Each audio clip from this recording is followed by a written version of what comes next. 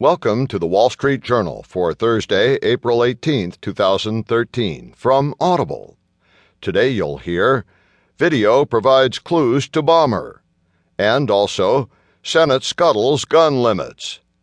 In market news, Dow finishes with triple-digit drop. Today's Heard on the Street column, No House Party for Bank of America. Plus today's editorial, from Eyes on the Road by Joseph B. White, Cars ditch familiar shift levers. And in Personal Journal, a delicate job reference question.